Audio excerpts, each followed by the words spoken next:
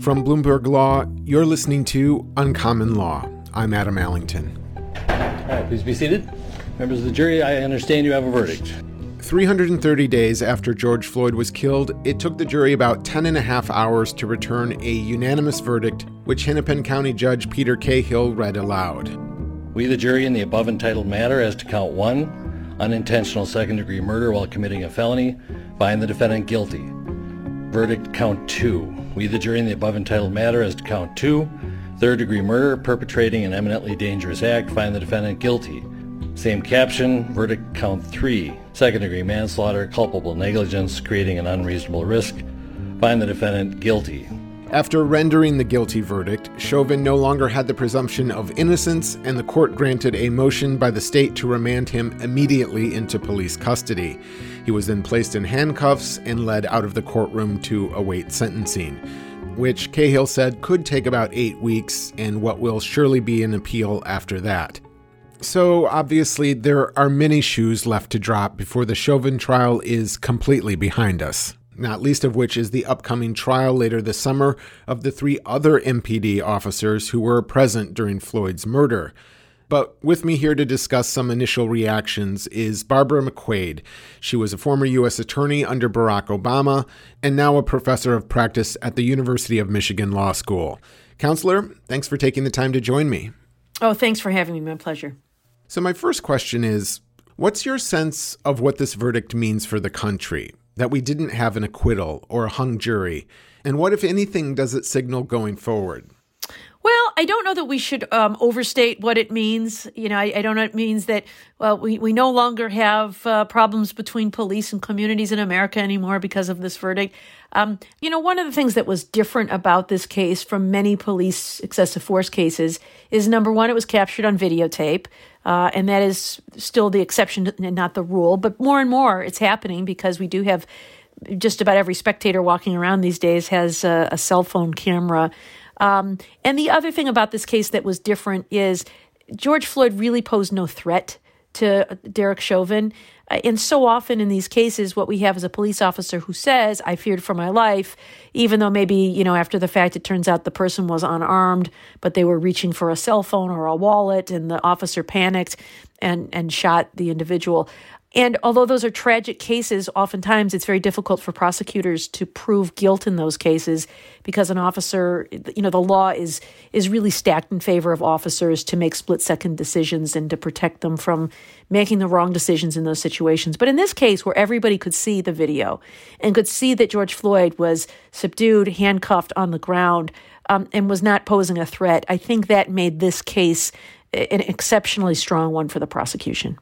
You talked about the role that the video played, but in terms of clearing the standard of beyond a reasonable doubt, the defense had a number of arguments to make. But obviously, it looked like the jury just didn't buy into those explanations as much as what they saw with their own eyes, yes? I think so, but I think the reasonable doubt part, and the defense did a good job strategically in choosing where they were going to poke a hole in this regard, and that was the element of causation. So we can all see with our own eyes what Derek Chauvin did. In the law they call it the actus reus, the act of the crime. And the jury has to always kind of infer what the person's intent was based on what they said and what they did. The part the jury can never see is the causation, right? They're not medical experts. They can't see inside the body of George Floyd to know what it was that actually took the life out of him. And so both sides had to rely on experts to explain to the jury what was their theory. And by putting up an expert who gave a different opinion from the prosecution's opinion, I think there are some jurors who would say, well, that's enough for reasonable doubt, even though, I kind of like the prosecution's experts better. The other one disagreed. Is that enough for reasonable doubt? I'm not sure. But nonetheless, it seems that in the end here, these jurors were convinced beyond a reasonable doubt of the logic. I think they don't just believe what people say, but they need to understand and accept the logic. And I think that Dr. Tobin was the pulmonologist who testified twice, first in the case in chief and then in rebuttal, which I think was probably a very smart decision by the prosecution because he was a very persuasive witness who said that the cause of death was the lack of oxygen to his lungs. And that really was probably the only place where the defense could have created some reasonable doubt, is that thing that is beyond the observation of the jurors. Given that Chauvin was found guilty of second-degree murder, the lesser two charges won't be factored into sentencing. For second-degree murder, the average prison sentence for a defendant like Chauvin with no prior criminal background is 12 and a half years. However, due to a process known as a Blakely hearing, prosecutors are asking the court to approve an upward departure from sentencing guidelines that could see Chauvin serving as many as 40 years in prison. How significant is that, in your opinion? Typically, any factor that raises a sentence above the sentencing guidelines base offense level must be submitted to a jury for finding beyond a reasonable doubt, or the defendant can waive that, which he did in this case, which is probably strategically a wise decision. That, the jury that convicted him is probably not one that is going to be friendly to him. And so he'll probably get a fairer shake from a judge who has done this many times before and will be probably a little more clinical about the whole thing. But you mentioned that the highest conviction here, the second-degree murder, is the one that he will be sentenced for. And that's right. That's the highest. But the others don't just drop away. They are there as a backstop. And so if for some reason the conviction should be reversed on a legal issue, on appeal, then there is still either the third-degree murder or the manslaughter count would still be there as a fallback. So even with this verdict, Derek Chauvin's legal battles are far from over. He's almost assured to challenge the verdict based on a number of grounds, including arguing that the jury was prejudiced by intense media coverage, or even before the trial began, Judge Cahill ruled that the third-degree deranged mind murder charge was not applicable to Derek Chauvin. However, a higher court disagreed with that assessment and ordered Cahill to add it back in. So it would seem like there's no shortage of routes for appeal here. Yeah, there are often, I think what some people would refer to as legal technicalities, but, the technicalities matter. There's a lot of consequence for them. There's another issue with regard to the second-degree murder charge. You recall that's the one that's felony murder. And so you have to prove he committed a felony, and in the course of committing that felony, somebody died. In this instance, it is an assault on George Floyd. There's a theory that is true in many states. The case law is a little different in Minnesota, but I think it's a potential issue for appeal. And that is that an assault cannot form the basis for a felony murder, because every murder has necessarily an assault component to it. And so if every assault could serve as a basis for felony murder, every homicide could be murder, and there'd be no such thing as manslaughter, which is, a lesser level of intent. It has to be an independent felony. Like you go into a bank and you intend to rob the bank and your gun goes off by accident, or even a police officer shoots someone else, you're liable for that murder because it's an independent felony. So just one other reason why it's important to have some of those backstop charges in case either of these issues get resolved against the prosecution on appeal. There is, always at least they have three possible options for fallback.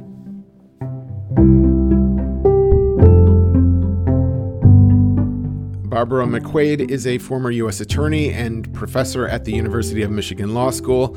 Professor, thanks so much for your time. You're very welcome. Thanks for having me.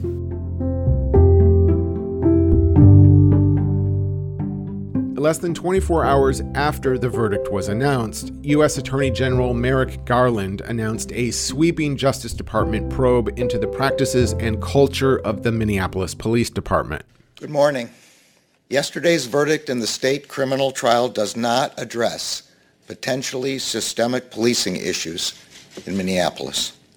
Today, I am announcing that the Justice Department has opened a civil investigation to determine whether the Minneapolis Police Department engages in a pattern or practice of unconstitutional or unlawful policing. Garland said the civil investigation will be conducted separately from a federal criminal investigation into George Floyd's death that DOJ had previously announced. Despite Tuesday's ruling, many activists say that the systemic problems facing policing today are still nowhere close to being addressed. Somil Trivedi is a senior staff attorney with the ACLU's Criminal Law Reform Project. Somil, welcome to the program. What was your reaction to the news yesterday? Well, in many ways, it's a relief. And I think it was clear to the jury what the evidence was, and encouraging that they weren't swayed by some of the defense's more disingenuous dodges, right?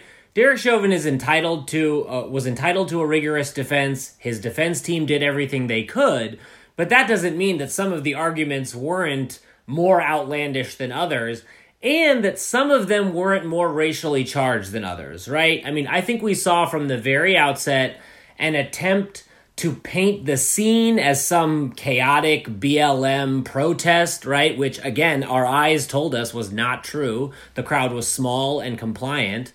And that George Floyd was some sort of super predator, right? Able to overcome 10 policemen with his super strength. Also not borne out by the video, easily disproven. But they went with those tactics anyway, I think in the hopes that they could tap into some latent, if not racism, then doubt about how difficult a policeman's job is in sort of quote-unquote chaotic situations. They took their biggest swing and they missed. I don't want to downplay the significance of the verdict here, and we don't know what Chauvin's sentence will be yet. But do you think this case represents a turning point in repairing the relationship between communities of color and law enforcement? Yeah, I think sentencing is a long way from here. Appeal is even longer away. I hope by the time all of that's happening, that it's a non-issue. I hope that the country has moved so far beyond this case or any individual instances of police misconduct to a much broader discussion of the kind of transformations we need to prevent these killings from happening in the first place. So I am glad for the attention that the Derek Chauvin trial garnered. I think it educated a lot of people about what is wrong about policing.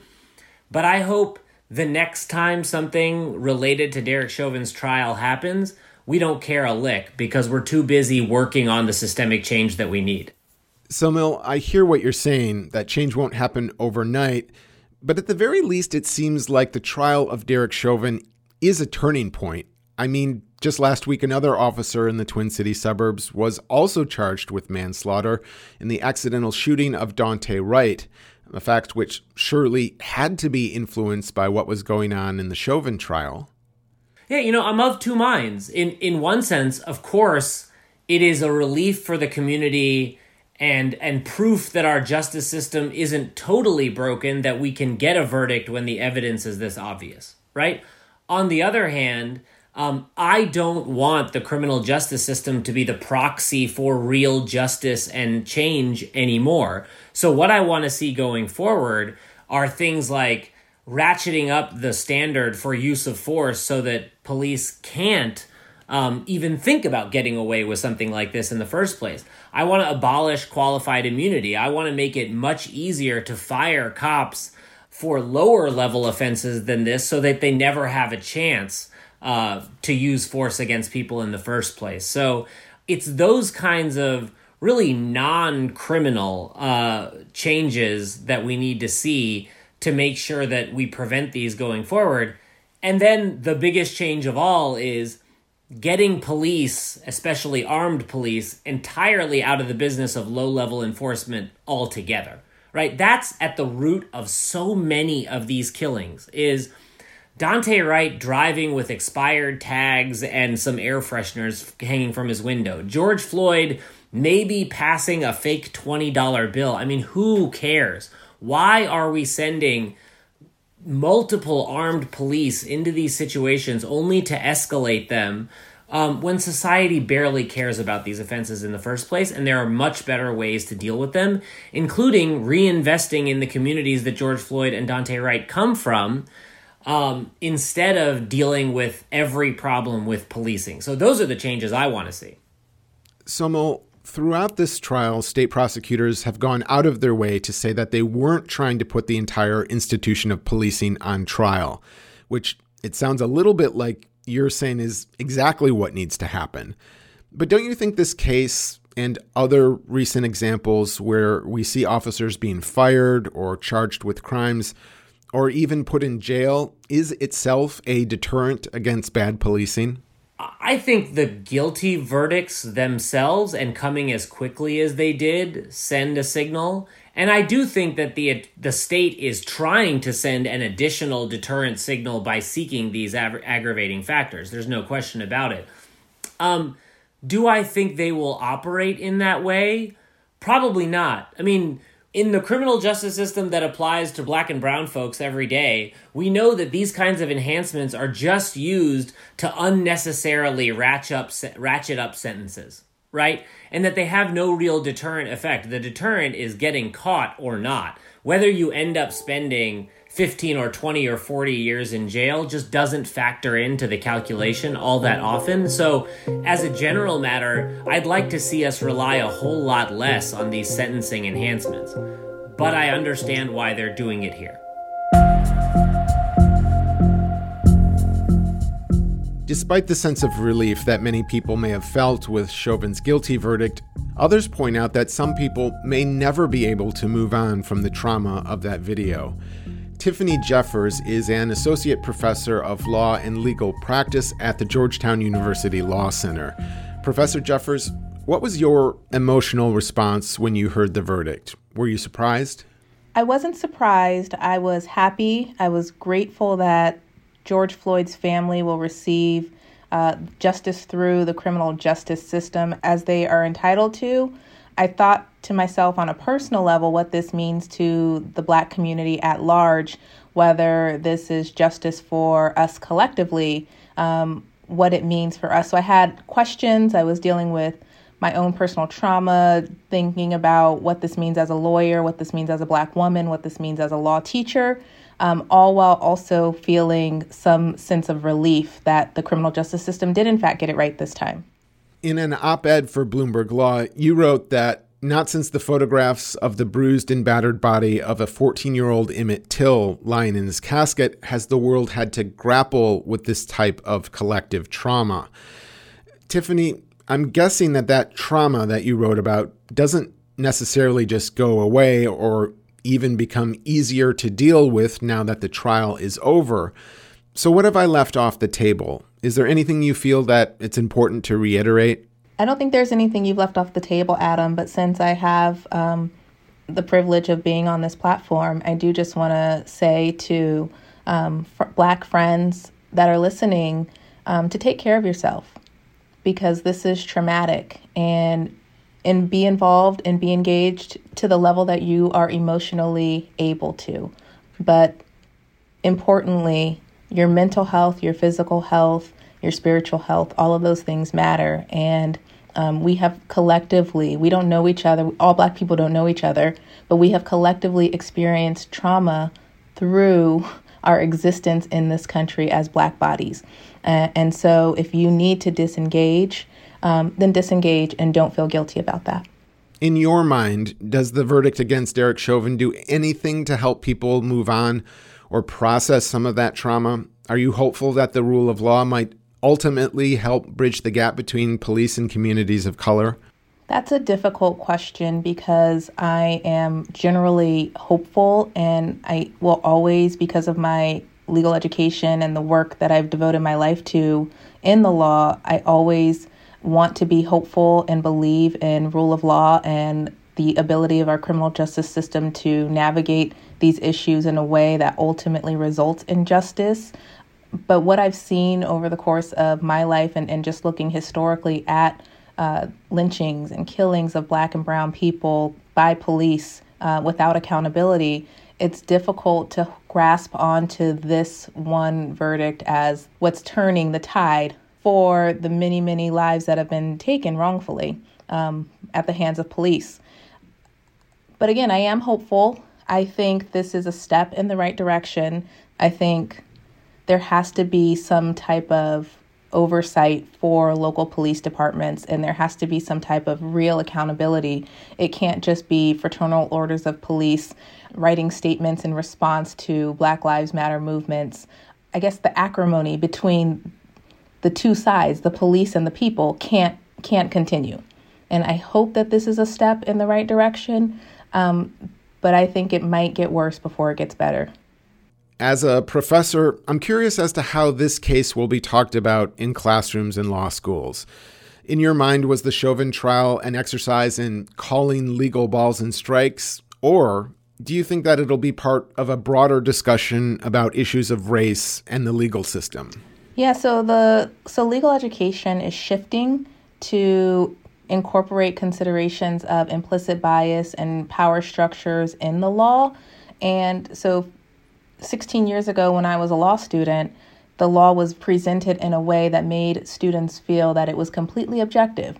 And hey, we're just calling balls and strikes, this is not, we don't take into consideration race, gender, any types of identity. The law is just the law and it's applied to everyone equally. And we know that's not true. We know that the authors of American law were white, heterosexual, land-owning males. And so without the authenticity of the beginning framework of where the law came from, then there can never be a reckoning of how the law has structurally and systematically disenfranchised, discriminated against working class people, poor people, people of color, people of different genders, and so without that acknowledgement that the law is based in white supremacy, we can't ever overcome the reality that there's still a lot of work to be done. Tiffany Jeffers is an associate professor of law and legal practice at the Georgetown University Law Center. Tiffany, thanks again for your time. Adam, thank you so much for having me. It's been a pleasure. And that is where we'll leave the story for now. Uncommon Law was produced by myself, Adam Allington, along with Marissa Horn. Josh Block is the executive producer of Bloomberg Industry Group podcasts. Thanks to everyone for listening and recommending the podcast to your friends and colleagues. It really helps, and I do appreciate it.